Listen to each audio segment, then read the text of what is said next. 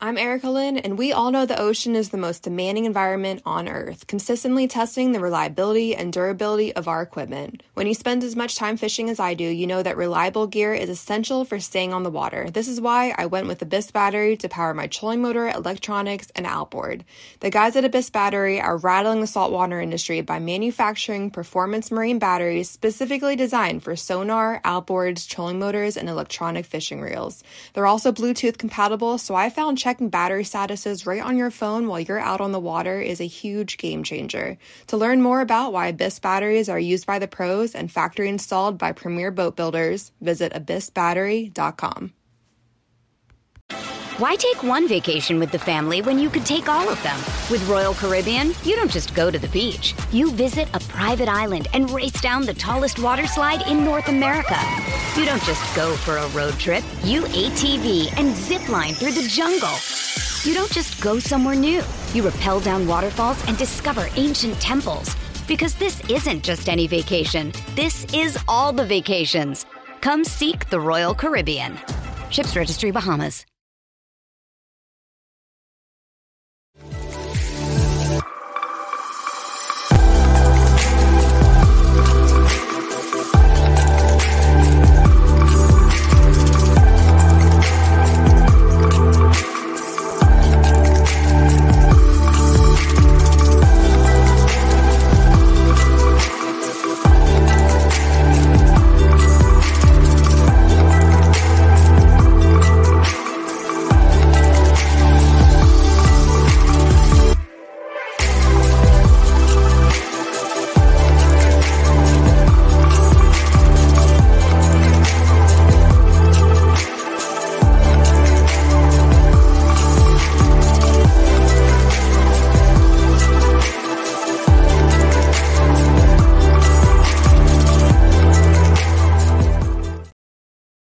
Hey guys, welcome back to another episode of Bass Fishing for Noobs here on the Paddle and Fin podcast.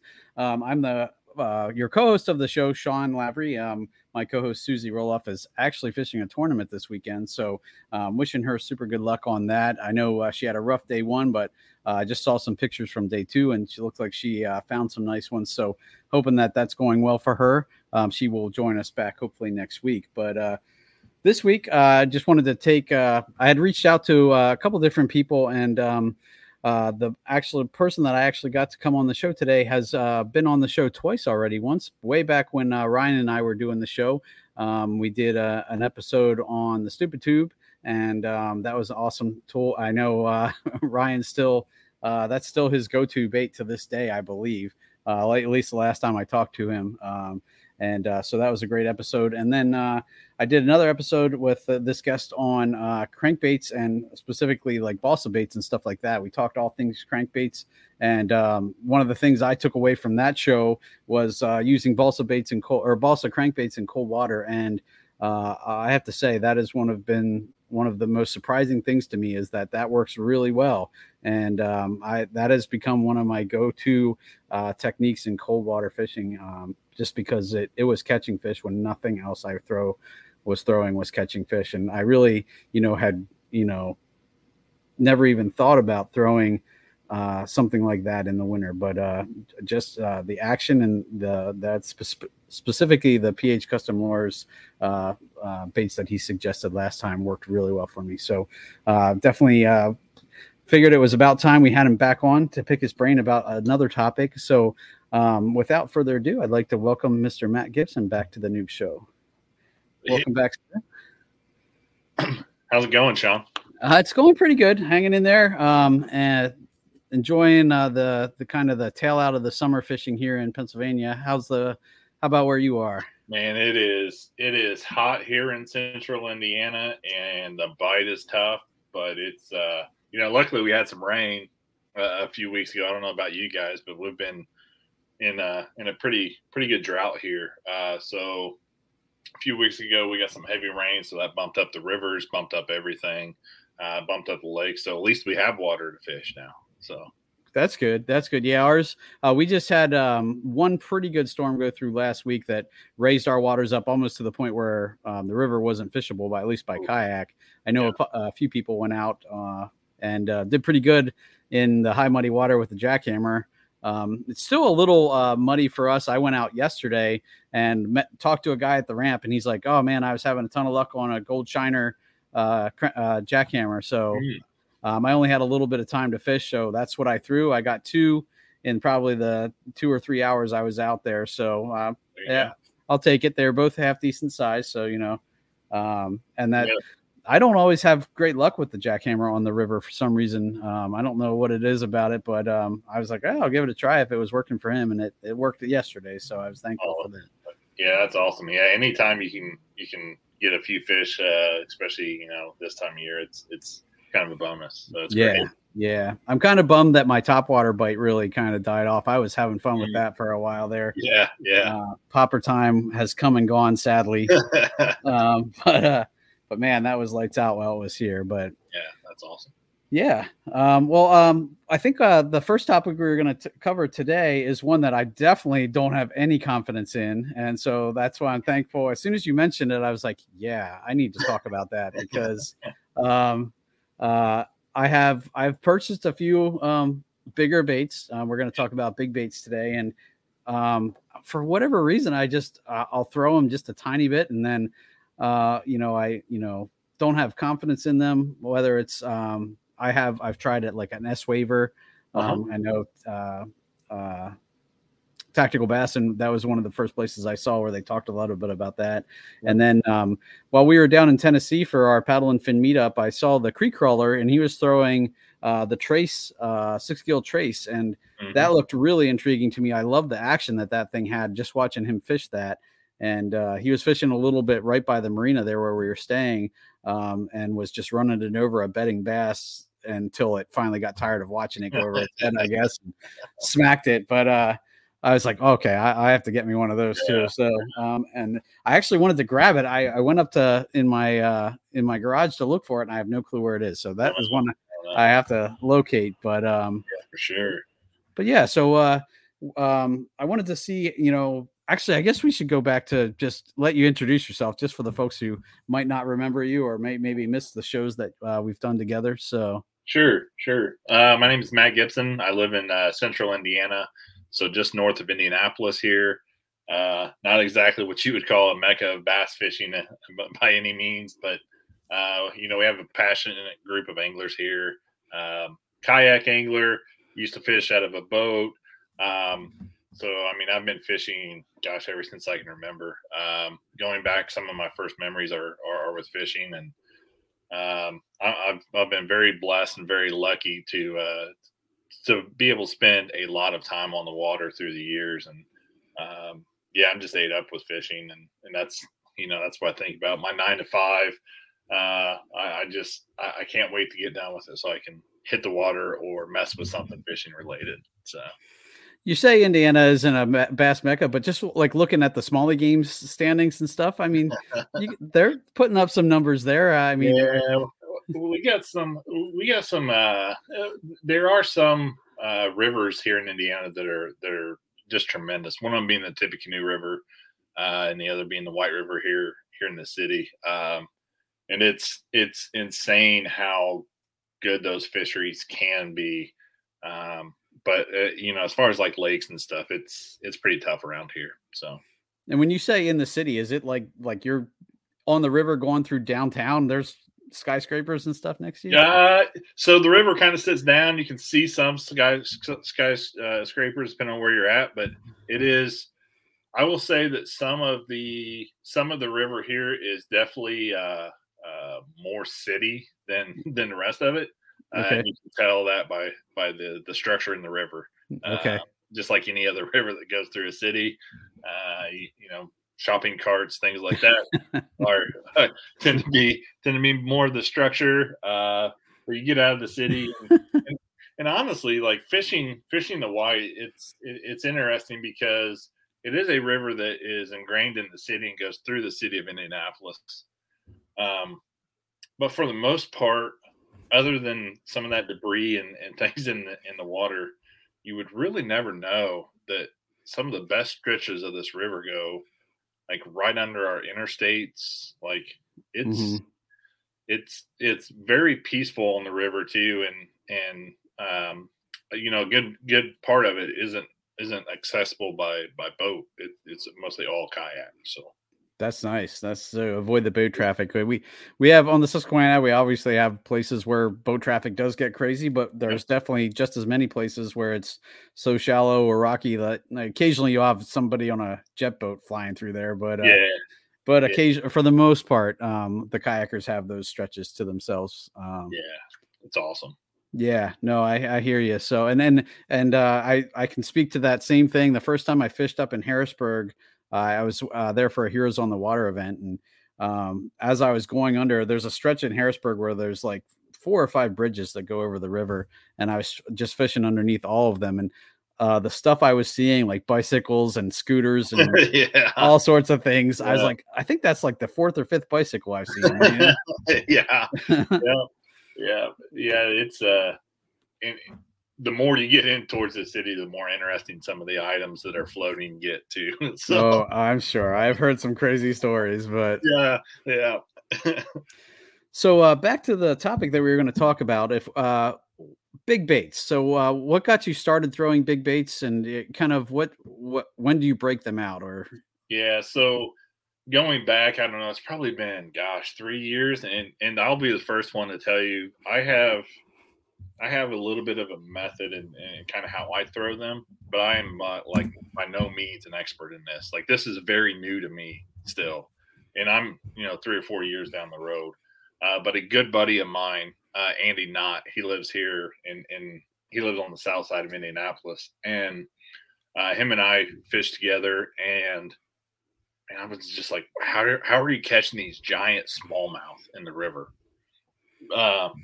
And talking with him, a lot of it's related to those big baits. And I tell you what, you get a first follow or get a first strike on one of those big baits, and you're like, I'm done. Like, that's the only thing I'm throwing all day then. Like, I put everything else away. Even my beloved stupid tube. And I'll throw that big bait majority of the day. So yeah, Andy's been tremendous through this whole thing. I still reach out to him, all the time and ask him questions. So he's really the one that introduced me, because you start looking at these baits and you're like, throwing a 7-inch, 2.5, 3 ounce bait is pretty intimidating. Mm-hmm. Absolutely. And really, it's once you kind of start getting in your head and kind of changing your mindset of what's going on with the bait and what you're doing with the bait, it kind of unlocks that part of your mindset and allows you to kind of think about situations that you can use these baits. Quite honestly, in the river, and that's mostly where I throw these baits, is the river for large smallmouth.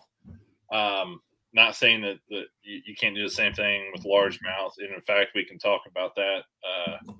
With a larger bait like this glide bait, for instance. It's a 7.5-inch bait. This one's made with balsa. It's a PH Custom Lures bait that was just released. But like with this bait, for instance, if one thing that I always think about is how these baits will kind of trigger and kind of make a fish react. So thinking largemouth wise, where I typically use something like this is if I'm pre-fishing and there's, let's say, a big row of docks going down the lake, I can go and I can throw that bait in there and I can work it a few times and that fish will actually rise. Now, I don't want that fish to hit that bait. I want to save that for the tournament, but I know the caliber of fish, and that narrows down. So it really becomes really a hunting bait that I can go and I can actually go and look for fish and look at the quality of fish that I'm dealing with. Now, smallmouth wise, we'll start in the spring throwing that, and I'll throw it all the way up. One thing with these baits is you do need a little bit of clear water. Okay. If it's, if the water is super mud butt and it's just really, really brown, because it is a site presentation. So it's probably not going to work as well in those situations. Okay. And I know, like you mentioned 2-3 ounces. Now, is that like a sinking lure, fast sinking? I know like the Quakes, they come in fast sinking, slow sinking, and floating. Yeah. So for here in Indiana, so talking about like the White River, the White River it's a pretty shallow river overall, I would call it. So for that shallow water, you would want a slow sink. So that way you can keep it in the current, you can keep it working, and you can keep it in a reasonable distance to where you can see it. Part of the fun of these baits is seeing that strike and seeing how those fish react. You want to be able to see it. So like a fast sinking is just not going to work that well in that situation. You're fishing a deeper like weed line, like you want that little bit heavier sink rate. I go slow, or like some of them now, some manufacturers even rating them like very slow. And that's kind of where I like it, because one thing that really isn't talked about a whole lot, or thought about, or I didn't think about until I started talking with Phil. And Phil, he's super dialed in on how a bait will react, especially crankbaits, balsa crankbaits. And by simply changing the split ring or changing the hook size, I can change the fall rate of this. Wow. If it's too heavy, there's really not a whole lot I can do with it. But if I want it to sink a little bit more, I can put some spin dots. I can do things like that with this bait. Mm-hmm. Or like my first step is going to be, if I want it to sink a little bit more, is probably upsize the hook slightly, and then also get some bigger rings on it to help the sink. After years of fine print contracts and getting ripped off by overpriced wireless providers, if we've learned anything, it's that there's always a catch. So when I heard that Mint Mobile wireless plans are $15 a month when you purchase a 3-month plan, I thought, what's the catch? But after talking to them, it all made sense. There isn't one. Mint Mobile's secret sauce is that they sell wireless service online. They cut out the cost of retail stores and pass those sweet savings directly to you. To get this new customer offer and your new 3-month unlimited wireless plan for just $15 a month, go to mintmobile.com/waypoint. That's mintmobile.com/waypoint. Cut your wireless bill to $15 a month at mintmobile.com/waypoint. Additional taxes, fees, and restrictions apply. See Mint Mobile for details. Eating better is easy with Factor's delicious, ready-to-eat meals. Every fresh, never-frozen meal is chef-crafted, dietitian-approved, and ready to go in just 2 minutes, including Calorie Smart, Protein Plus, which is the one I like, and Keto. Get started today and get after your goals. Discover a wide variety of easy options for the entire day, like breakfast, midday bites, and more. No prep, no mess meals. Factor meals are ready to heat and eat, so there's no prepping, cooking, or cleanup needed. Sign up and save. We've done the math. Factor is less expensive than takeout, and every meal is dietitian approved to be nutritious and delicious. Head to factormeals.com/waypointpod50 and use the code waypointpod50 to get 50% off. That's waypointpod50 at factormeals.com/waypointpod50 to get 50% off.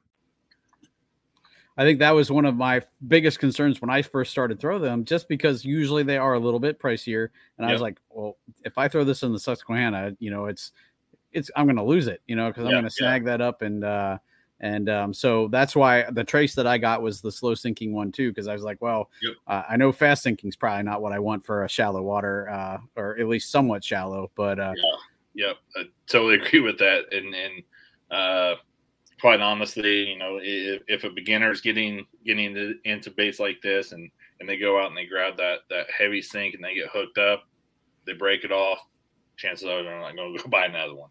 So, a slow sink is definitely what I prefer.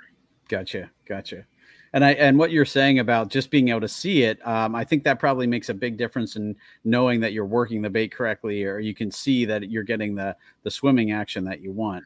Yeah. So like my good friend Jason Young, who's also one of the Indiana kayak anglers, tournament directors, he is probably the best and most dialed in jerkbait fisherman that I know of. I can't throw a jerkbait. It just doesn't make sense to me. Like I struggle with it. I do too.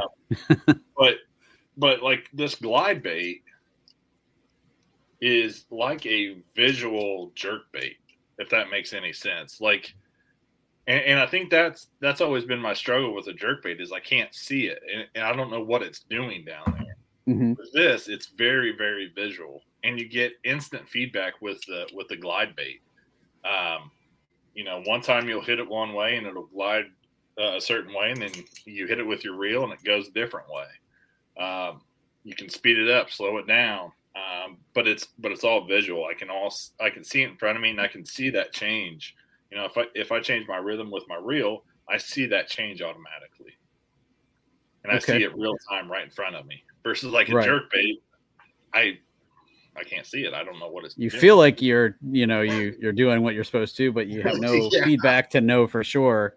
Yeah, exactly. And then I'm always constantly wondering, okay, am I doing this totally wrong, or is there no fish here, or And then it really makes you question. But at least if you can take one of those variables out of that equation and know visually that you're using the bait, or at least working the bait the way you think you should be, and it's doing what you think it should be, that at least takes that component out of the equation. And let's be honest, it's just fun to watch it. Like, these baits are really fun to watch in the water, even with no fish around. Like it's so interesting, and it's so new territory for me that like every time I go out and I throw these baits, I learn something. Like, and I learn, like, for instance, what I like in a rod, what I don't like in a swim bait rod, like what reel I need, what line I like. Like I'm starting to slowly put it together, but man, it is so much fun being able to make those like just minor tweaks, and you see it visually. It makes all that time worth it to me. Gotcha. Well, while we're on that subject, what is your kind of basic setup for these? So I've been through a few different rods. Douglas makes a great swim bait rod. The issue with a lot of swim bait rods for me, anyways, is the White River, and these rivers aren't super super wide. So it's not like I'm launching it when I'm throwing it. It's more of a lob. Okay. So like a 7, like 7'9", 7'10", 7'11", 8'2" rod, like that's not comfortable to me to throw. So I actually went to I believe it's a 7'3" Daiwa Tatula swim bait rod. Okay. So 7'3", much more manageable. It's at a decent price point. It's that $120, $140 range for a rod, which isn't terrible. And then I've got it paired with a 300 size reel, just a Shimano. Gear ratio probably like that 6'3", 6'4", 6'8" to 1, somewhere around there. Is probably okay. There's some guys that like that higher speed. Problem with me is I get a little bit excited sometimes when I see that bait moving and that visual, and I speed up way too fast. So for me, that sweet spot is more that mid speed reel versus like a 7-1 or an 8-to-1 gear ratio. And then I pair it with Vicious 25-pound fluorocarbon. Okay. So that Vicious is it's good price point. It's a quality line, and 25 pounds seems to be more than enough for what I'm doing. There are guys out there that'll go braid to a fluoro or a mono leader. I don't tie leaders for anything. I'm a direct to line type guy. Gotcha. And the rod that you're using, is that a heavy or medium heavy? What? It's a heavy, but it's funny. You look at like you want a little bit of parabolic action to it, so you want a little bit of tip. so you can actually lob that swim bait. And you'll see that rod, like when you go back, that rod loads up pretty extreme with these. What you don't want is like, you know how a heavy action frog rod is just like a broomstick. Mm-hmm. It gets really hard to get accurate with these things if you have something like that, because you're almost like slingshotting. You're just like a catapult. Yeah. Yep. Versus letting the rod load up and tossing it. So it has kind of a parabolic bend to it, but it has a lot of stiffness on the backside of it. So. Gotcha. I knew with treble hook baits, sometimes you do that moderate action helps a little bit too with keeping fish pinned and doesn't let them, get that slack in the line as easily. So absolutely. Cool. And then, thinking about it, I was trying to think of, there was a person I started following on Facebook, and I think his name is Matt Good. Have you ever heard of him? He started talking a lot about big swim baits on his channel. He actually started making some of his own or custom making them too. But he talked a lot about retrieve and just watching his retrieve, like trying to figure out how you get it to do that, and his technique almost looks like a clock, like 12-9 or 12-3-6-9, 12-3-6-9. And I was always curious. I like I said, I don't have a lot of experience throwing these, so I wasn't even sure how to do that. You're putting most of the action through the reel, right? This isn't that you're twitching the rod tip as much. This is all reel based. That's correct. And sometimes, if you want that like wider glide where it's like just kind of coming in like slowly and just kind of moving back and forth, it's a slow reel. But yeah, I mean, the best way I can describe it is it's like you're chopping the reel handle. Like you're just, it's not a steady. If you want it to dance and move and be kind of erratic, you're just kind of chopping at that reel and making, going back to that jerk bait analogy, you work a jerk bait with the tip of your rod, with slack in it. And then with this technique, just think about you're doing that same thing, but with the reel handle. Gotcha. You're kind of chopping at it, and you'll see certain baits will react different to those chops. Some of them will move really, really quick and really tight pattern. And then if you want it to like glide wide, let's say you're fishing a piece of structure like a log in the river, and you throw it up there and you want it to go slightly up current with it, you wait till it's turning that way and you can hit that reel, and it will almost like wash out and go to that side in kind of an exaggerated motion. Gotcha. So it's kind of, it sounds almost like a walk the dog almost, but you're using your reel really to do it. And, the longer, I guess when you take the time between chops is what gives you the really wide swings on it versus if you're like, I know watching the creek crawler do the trace, he was making it, really, run through areas quick, like very short side to side motions. But yeah, I could definitely see where there's times where you want that big old swing, especially if you have like something following it, Yeah. And like, going back to that log in the water, like if you want to bring it over the top of it fast so it doesn't get hung up, and then you hit it and you let that thing glide, left or right wide, and then it starts slowly sinking, or it hits that current and shimmies, like it's if there's a fish there's no way that he's not going to react to that. Now, he might not hit the bait. That is one thing with these baits. You will get a ton of follows, and it can be extremely frustrating at times. But for me, I've chosen to ignore that as much as I can, and take it as, hey, I know where these fish are positioning themselves then, versus being frustrated that I'm not getting the strike. And it's taken a long time for me to get there with that, because as anglers, we're like, man, that fish was right there. What did I do wrong? Right. What could I have done to make him hit? But Yeah. sometimes it's not always about that. Sometimes it's about finding where the fish is and then Yep. having a follow-up or something that you can throw in there. Yep. I know with topwater, that was one of the things that took me a while to learn, was to always have a follow-up. So if you get a missed blow up on a topwater, Yep. throw in something like a Senko or something that's going to just fall slow in that same spot. And a lot of times because a lot of times bass hit to stun initially, Yep. and then come back and eat. And that took me quite a bit to learn. Yeah, and these baits are some of them are so big, and so large. Like a smallmouth will come up and T-bone it, Mm-hmm.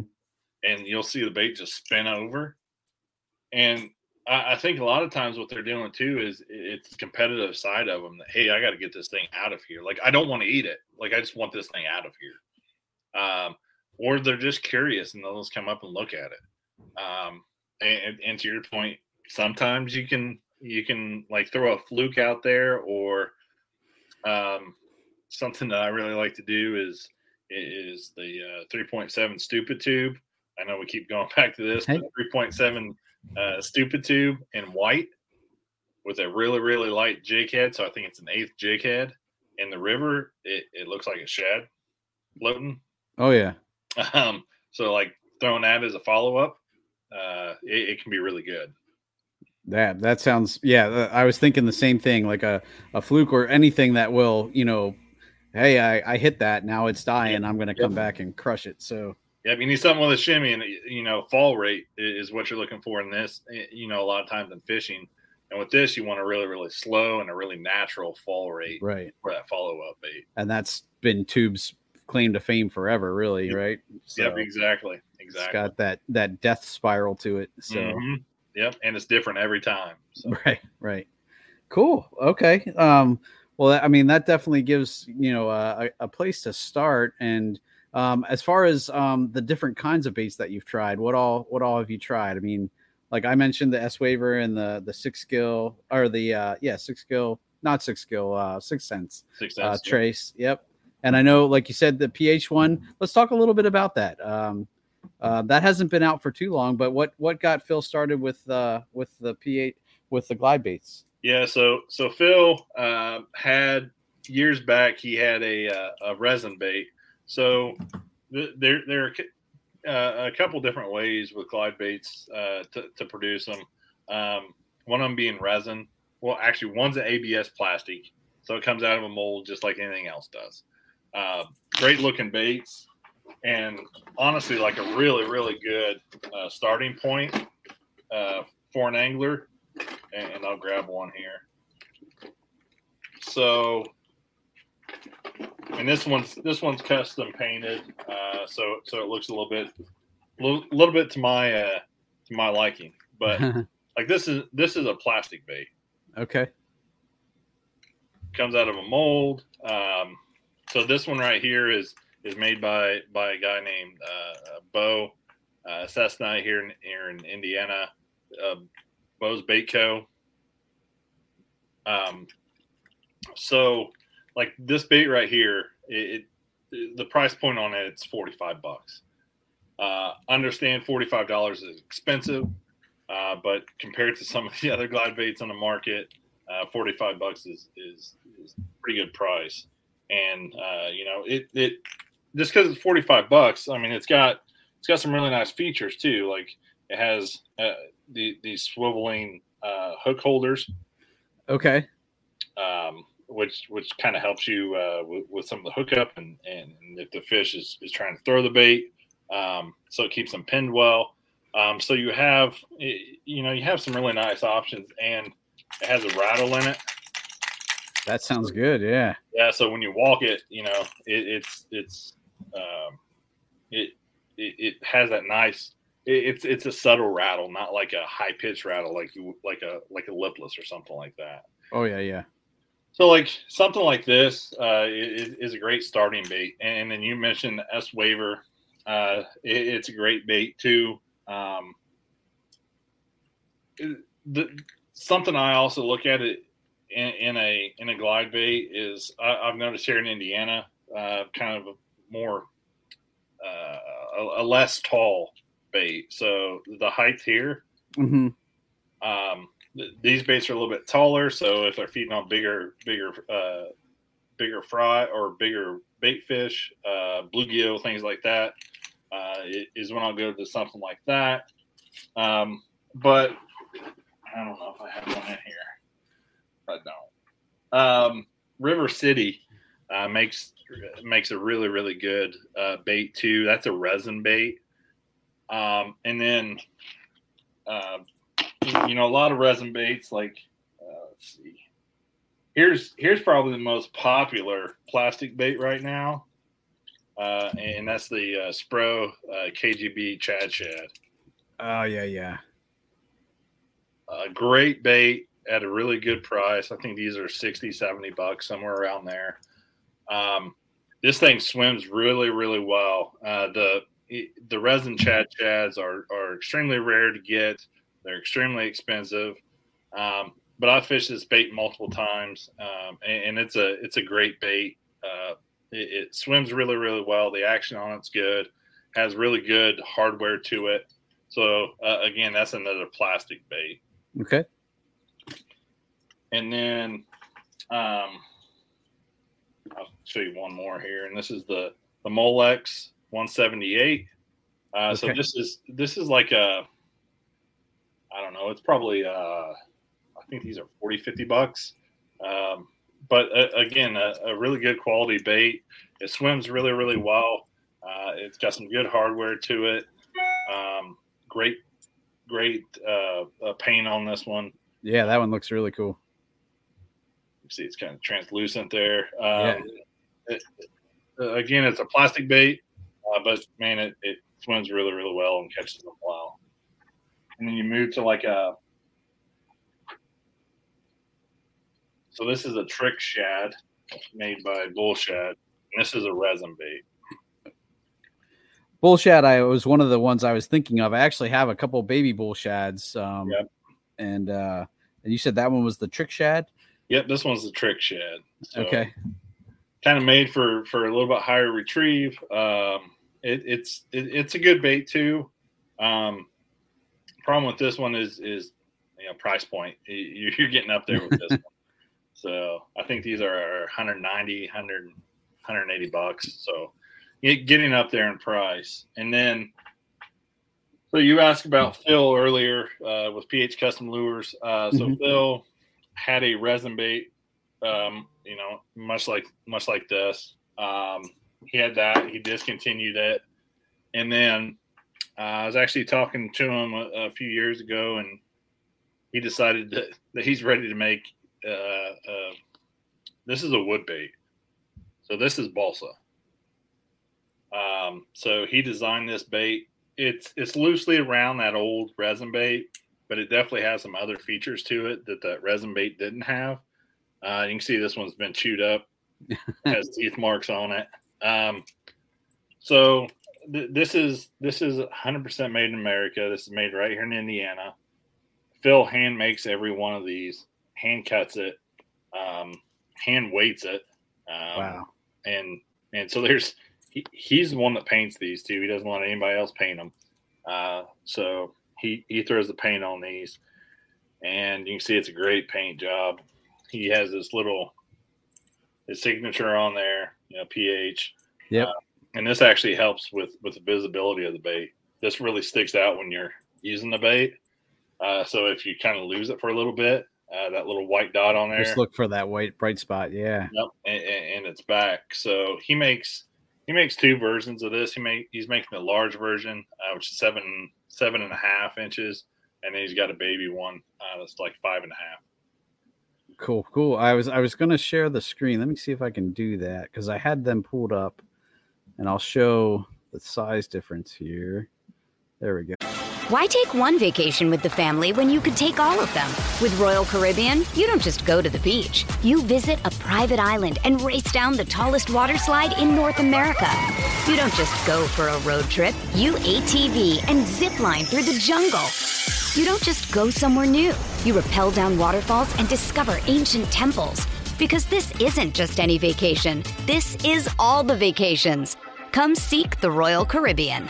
Ships Registry, Bahamas.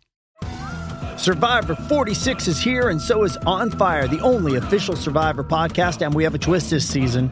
The winner of Survivor 45, Dee Valladares, will be joining us every week. We're going behind the scenes of the biggest moments, the how and the why things happen, and the strategy and analysis you can only get from someone like me, a Survivor winner. Listen to On Fire, the official Survivor podcast, wherever you get your podcast. Did that come up? So yeah, that shows you the two different sizes there, and he has quite a few colors there.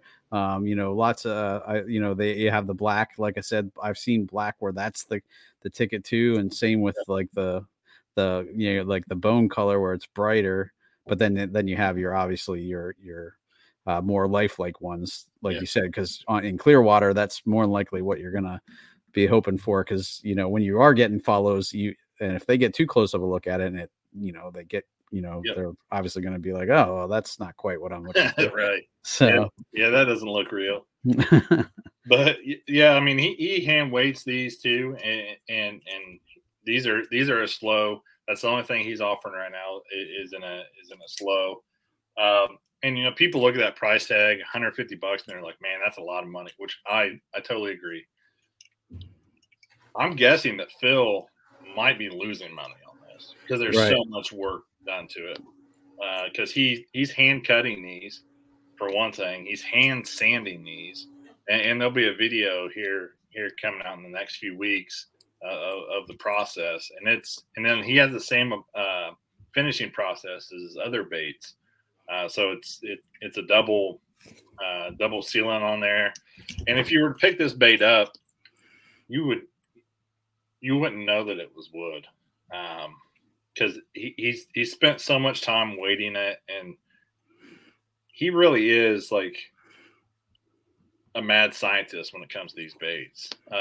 Any bait of his, he has hundreds of SKUs that he hasn't even released of baits. You go to his shop, it's amazing.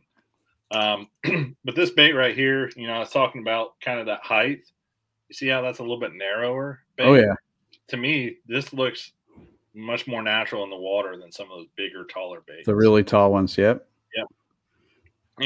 And this bait right here actually reacts really well to a slow wind, like we were talking earlier, or chops, either one. So for me, I've really dabbled more in this glide bait kind of realm. But something that I would probably call a big bait too, or some of these wake baits.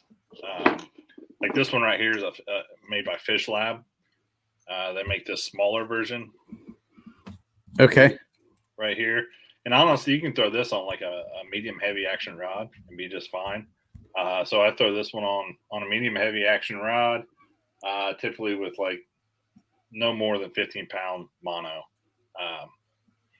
And it's a really good bait. I think it's $12, $15, somewhere around there. Okay. They also have some glide baits that they make too. I haven't thrown their glides, so can't speak to their glides as much. Now with a wake bait, that one's going to pretty much stay on the surface, right? And you're just working that. Yeah, you just want to slowly reel that thing. And like this one has a little bit of a wiggle to it. It's jointed, you can see. But with this wake bait, the fish almost never miss this thing. Like they eat it. And it's just a really, really good bait to throw, and it makes for an easy day because you don't have to worry about getting hung up, things like that. So it's an easy bait to manage all day. And I was just talking to a gentleman who fishes the river a lot, and we were talking about fishing grass. And right when the river was up a little bit, it was a little bit nice because the grass was submerged, and you could fish something across the top of it without really getting down in and getting hung up. Where when the water's low and that grass is going right up to the surface and actually laying over on the surface, there's not a lot of baits that you can throw in that. But when the water gets up a little bit, like it has been thankfully lately, that is a really good technique, is to swim something that just goes over the top of that grass. Yeah. And it's almost refreshing to have something to do that, because you're not constantly clearing off your bait every time you bring it back. And And I was just thinking of, you know, the wake bait being something that would be great above submerged grass like that. Yeah, absolutely. Absolutely would. Anything in the water, it's great. And this bait, again, this is a plastic bait by Fish Lab. They make it in this model, and they have a large model. So this is the junior model, which I think is probably just the right size, honestly, for a lot of places, especially around here. Now, if I do want to go bigger, I go like to this. So That's a monster. yeah, another one of Phil's babies here. Yeah. You know, larger wake bait. This one again is made out of balsa. So one advantage of this one is, yes, it is a big bait, but with it being balsa, it's a little bit lighter, even with the weighting system in it. So it's a little bit more manageable. You could probably get away throwing this on a medium heavy action rod. I throw this on my swim bait rod most of the time, and it's really deadly for those fish that you see that are just kind of you know, they get in that midsummer funk, and you want to throw something that they haven't seen 30, 40 times by now. And this just kind of slowly wiggling and moving on top, kind of looking like something dying. Mm-hmm. A lot of times they can't resist it. So. Right. They've probably at this point seen so many whopper ploppers buzzing by them and buzz baits and everything where, you know, you give them something that's a little bit slower, but still struggling on the surface. And, you know, that's probably going to be money. And it looks just so natural, you know, just rolling up there on top, and, you know, they see it going side to side, and a lot of times fish can't resist it. Now that bait there, so with this Fish Lab, I can reel this one a little bit faster than I can this one. Mm-hmm. This one will start to dive after a while. It is made to be just slowly fish on top, but a great bait, and a really good lake bait as well. Not just river situation with both of these. Mm-hmm. No, that makes a lot of sense. You know, basically like places where I would think on a lake, maybe like above the riprap bank where, you know, it's not quite deep because you're not calling them up from like the depths below. But if they're, you know, somewhere along there hunting, you know, and you can throw something that you can move really slow through the target zone, you know, and, you know, not, you know, have to make a million casts and maybe splash and scare stuff away. If it's slowly working its way through that area where you kind of have a feeling they are, I think I could see where that would be beneficial. So yeah, absolutely. And then there's I'll show you one more here, and this is called the Wade Hog, and it's a good size bait. Gotcha. Don't have much experience with this one yet. Just got it, to be honest. But I'm really looking forward to it.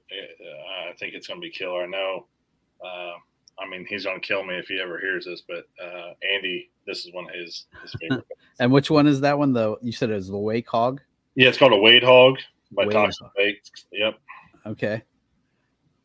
Cool. And it's interesting looking at the different joints on those baits, and, you know, some are like just eyelets with, you know, and then some have kind of like a different kind of mechanism how they do that, but they all kind of produce the same action. I know. Yeah.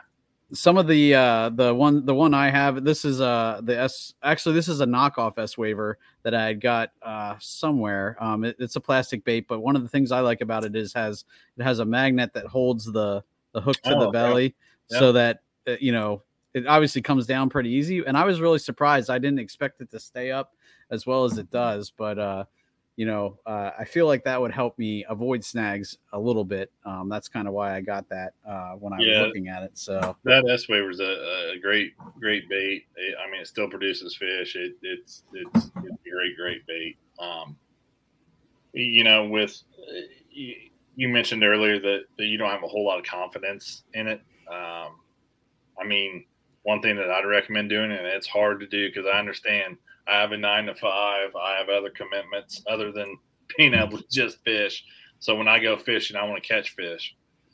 But one thing that really helped me is just taking that rod, my swim bait rod, and taking a few different baits with me in just case I wanted to dabble, and then taking a follow up like a stupid tube or something like that, throwing it in the boat or the kayak, and that's it.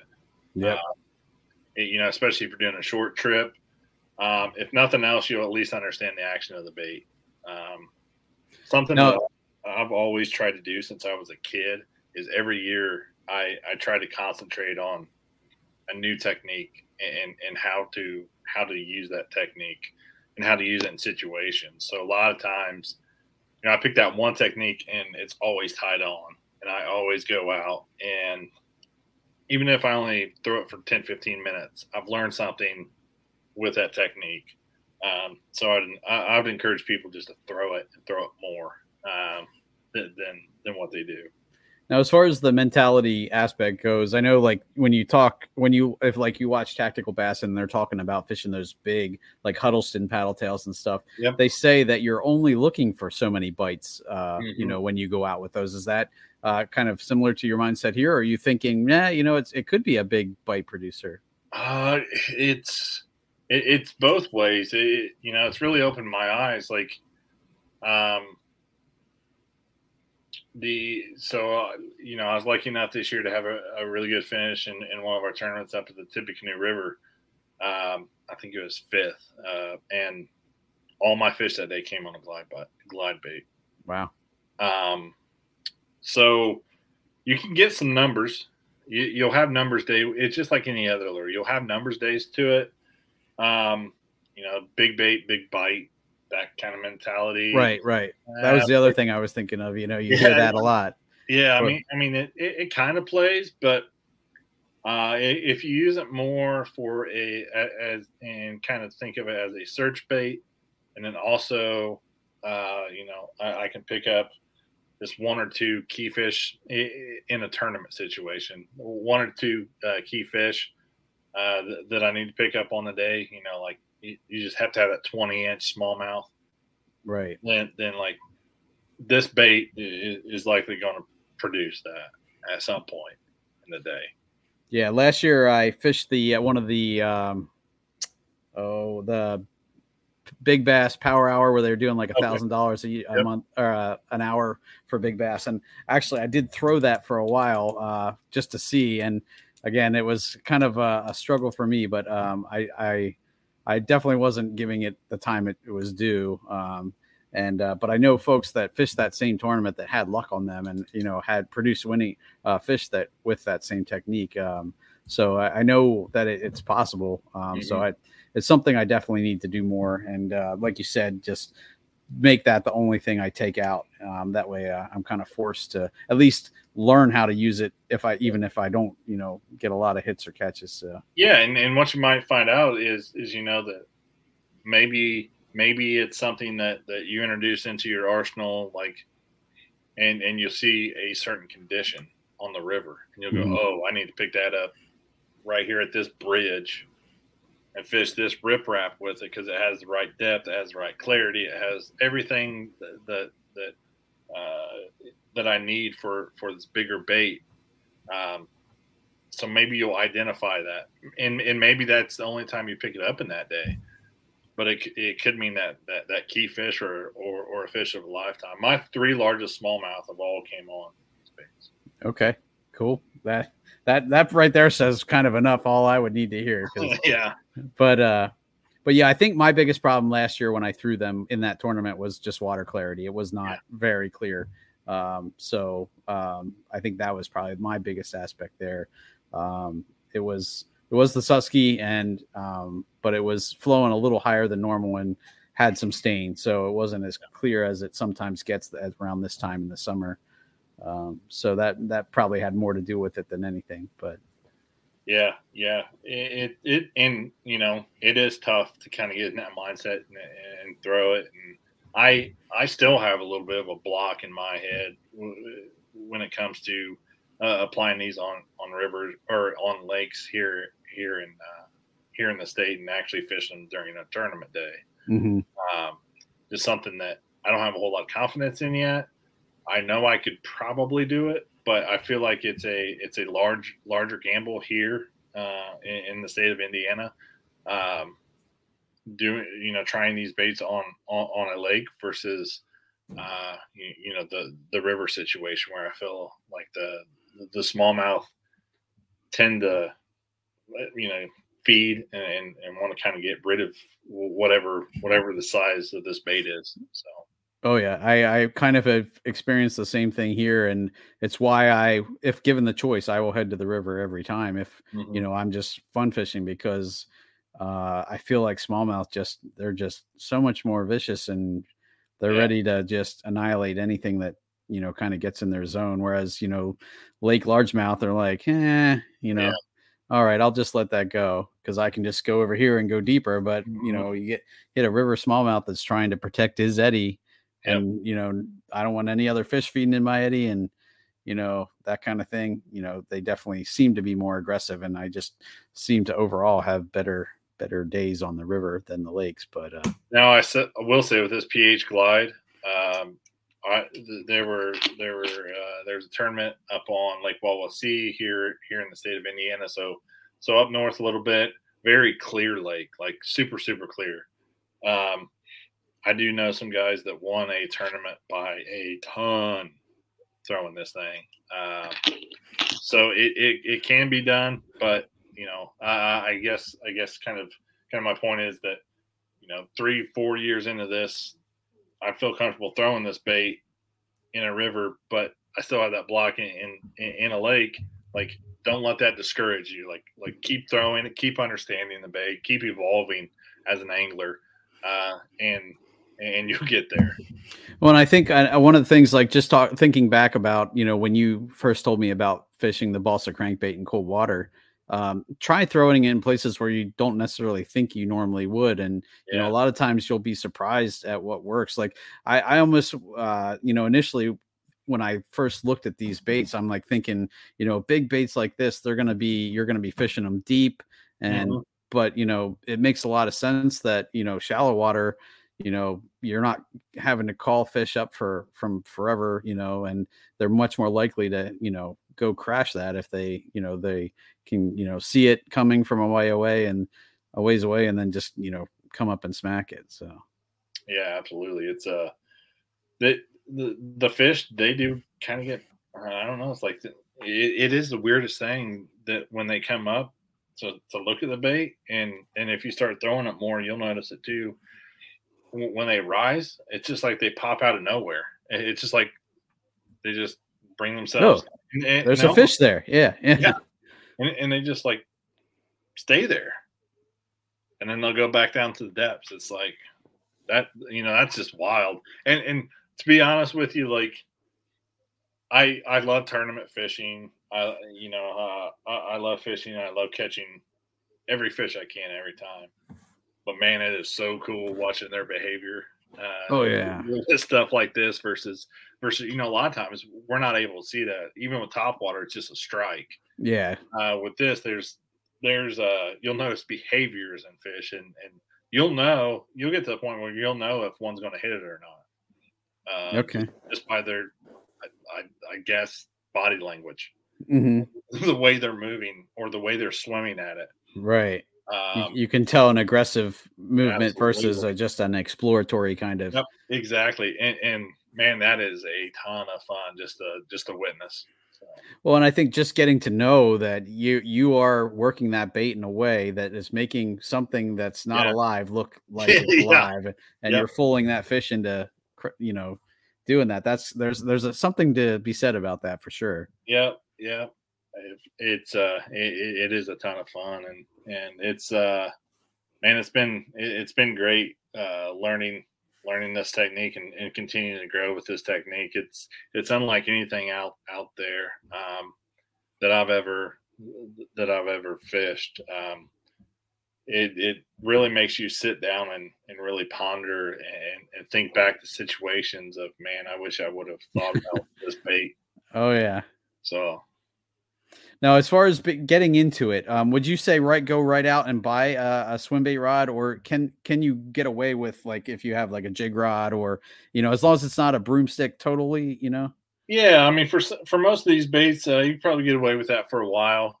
You start bumping up to some of these heavier baits, you're definitely want to get a specialty rod, and by no so one thing that I think people get with swim baits is a lot of sticker shock, because some of these baits are expensive, some of them are very expensive, and like like I showed this Bose bait, like I've caught plenty of fish on this. $45, bow paint it however you want it painted, and it's great. Same way with the rods. You don't have to go out. There's great rod companies out there that offer a swim bait rod at a good price. The Dobbins rod in the Fury series, that's a great one to start off with. This Daiwa rod that I have, actually, if you have like a local Daiwa dealer, they're kind of wanting to get rid of some of these, so you can probably even get a better price on it. Gotcha. And that's like a midpoint price range. But you don't have to go crazy with your setup either. You're going to use and abuse it. Like these baits, you think about like a truck, for instance. You have a truck that you don't haul anything in, it's going to have a little less wear and tear than if you're pulling, just trying to pull a trailer 7 days a week with thousands of pounds on it. Right.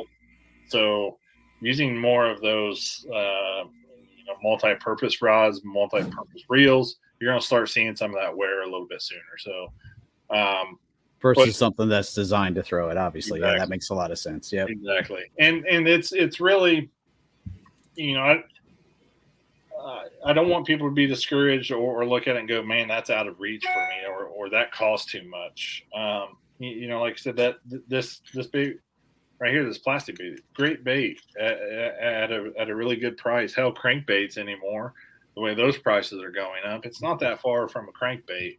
And I understand that might not be in everybody's budget, but there is a way for you to get into swim bait fishing. So don't let that discourage you either.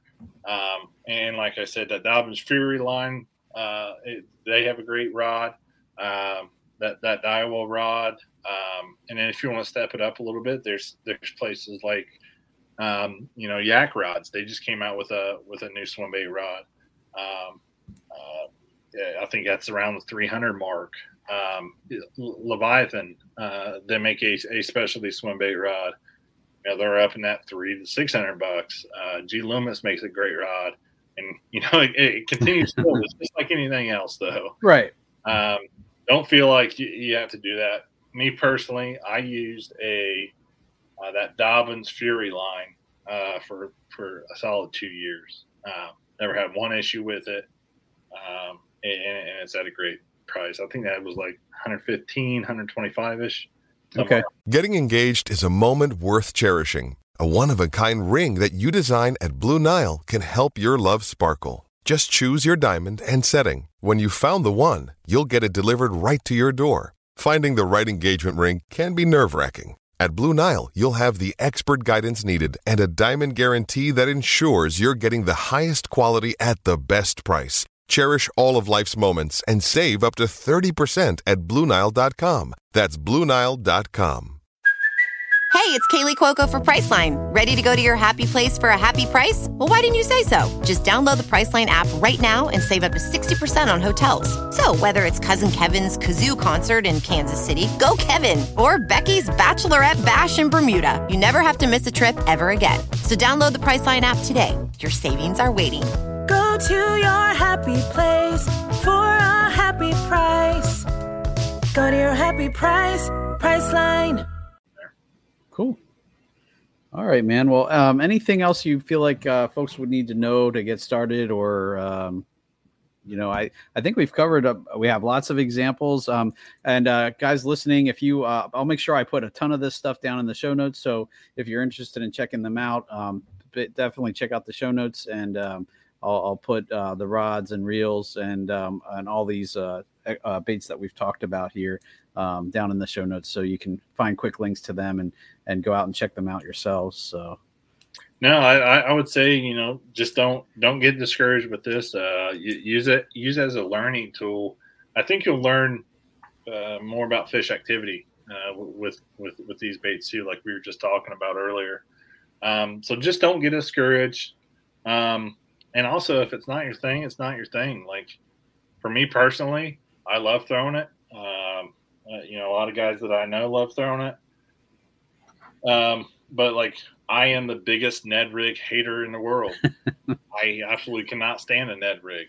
And there's nothing wrong with that. I don't own a Ned rig. I have nothing to Ned rig with.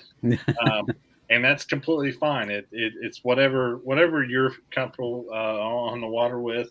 And, if you're looking to expand your arsenal a little bit, like this is definitely one way I would lean in towards.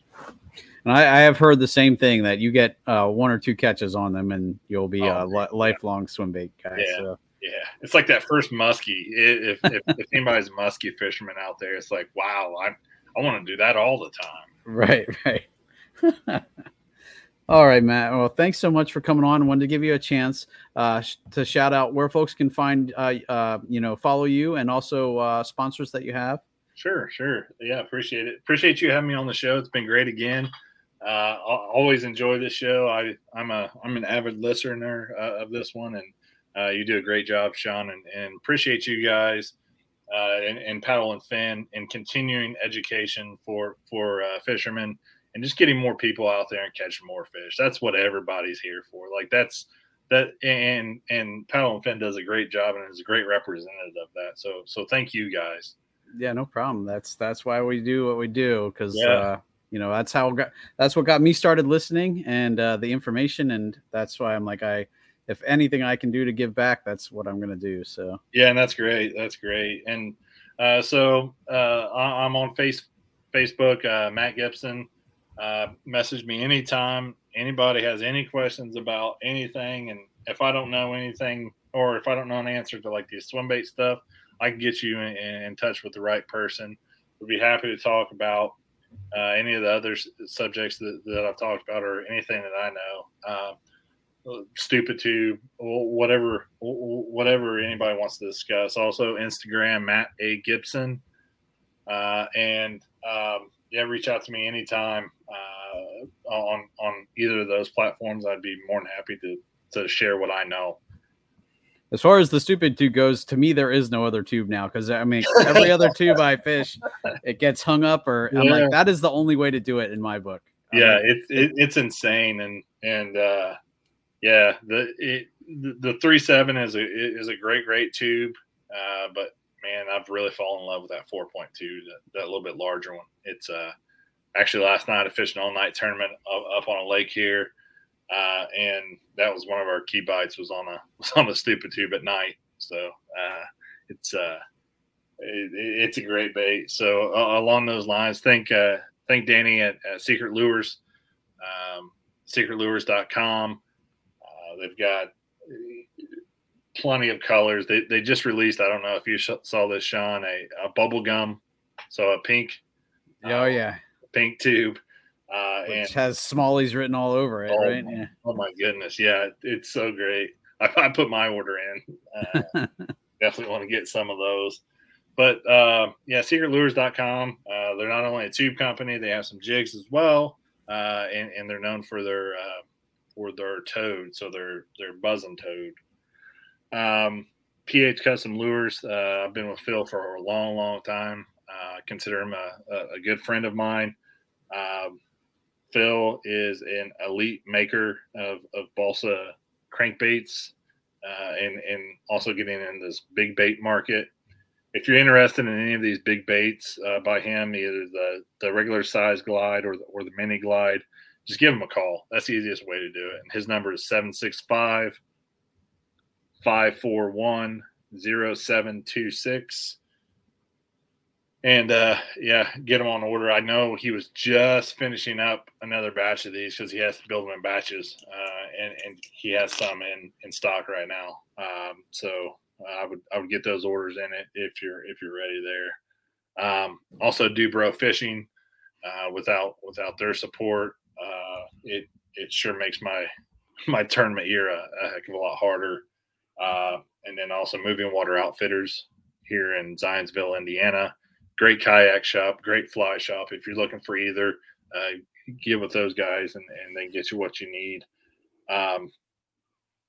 And New Canoe, I've been with New Canoe for, I think this is my 7th, 8th year with New Canoe. So it's been fun. That's one thing that I'm very, very proud of is a lot of my sponsors, a lot of the people I work with. I know the owner. I've talked directly to the owner.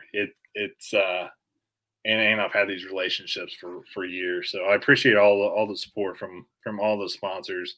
Like I said, it makes me getting out on the water possible. So I really appreciate it. Well, just the length of time that you spent with some of those sponsors speaks volumes to your relationships. Great companies. Some of those, that kind of timeline is almost unheard of sometimes in our industry. So yeah, I think PH I've been with 6 years. Secret Lures 5-6 years. Moving Water Outfitters. Before the company that they turned into. So I'm very, very fortunate with my sponsors, and I really do appreciate them and support them. I strongly suggest supporting them because they do support guys like me. They make me be able to go fish. So very cool. Very cool. All right, man. Well, thanks again. I know I have another topic that we talked about a little bit before the show that I will definitely hit you up with at some point to record, because that's another good topic and something that I think is a great learning experience for those guys. So guys, stay tuned for that. Hopefully in the not too distant future, we'll have Matt back on and we'll cover that topic as well. But if Matt, do you have anything else to add for today? No, that's it. Get out there and go fishing, everybody. Let's get out there and catch them. Oh, yeah. All right, guys. Well, this has been another episode of Bass Fishing for Noobs here on the Paddle and Fin podcast, where we bring you the techniques, the tricks, and the tips to help you rip more lips. You guys have a good night.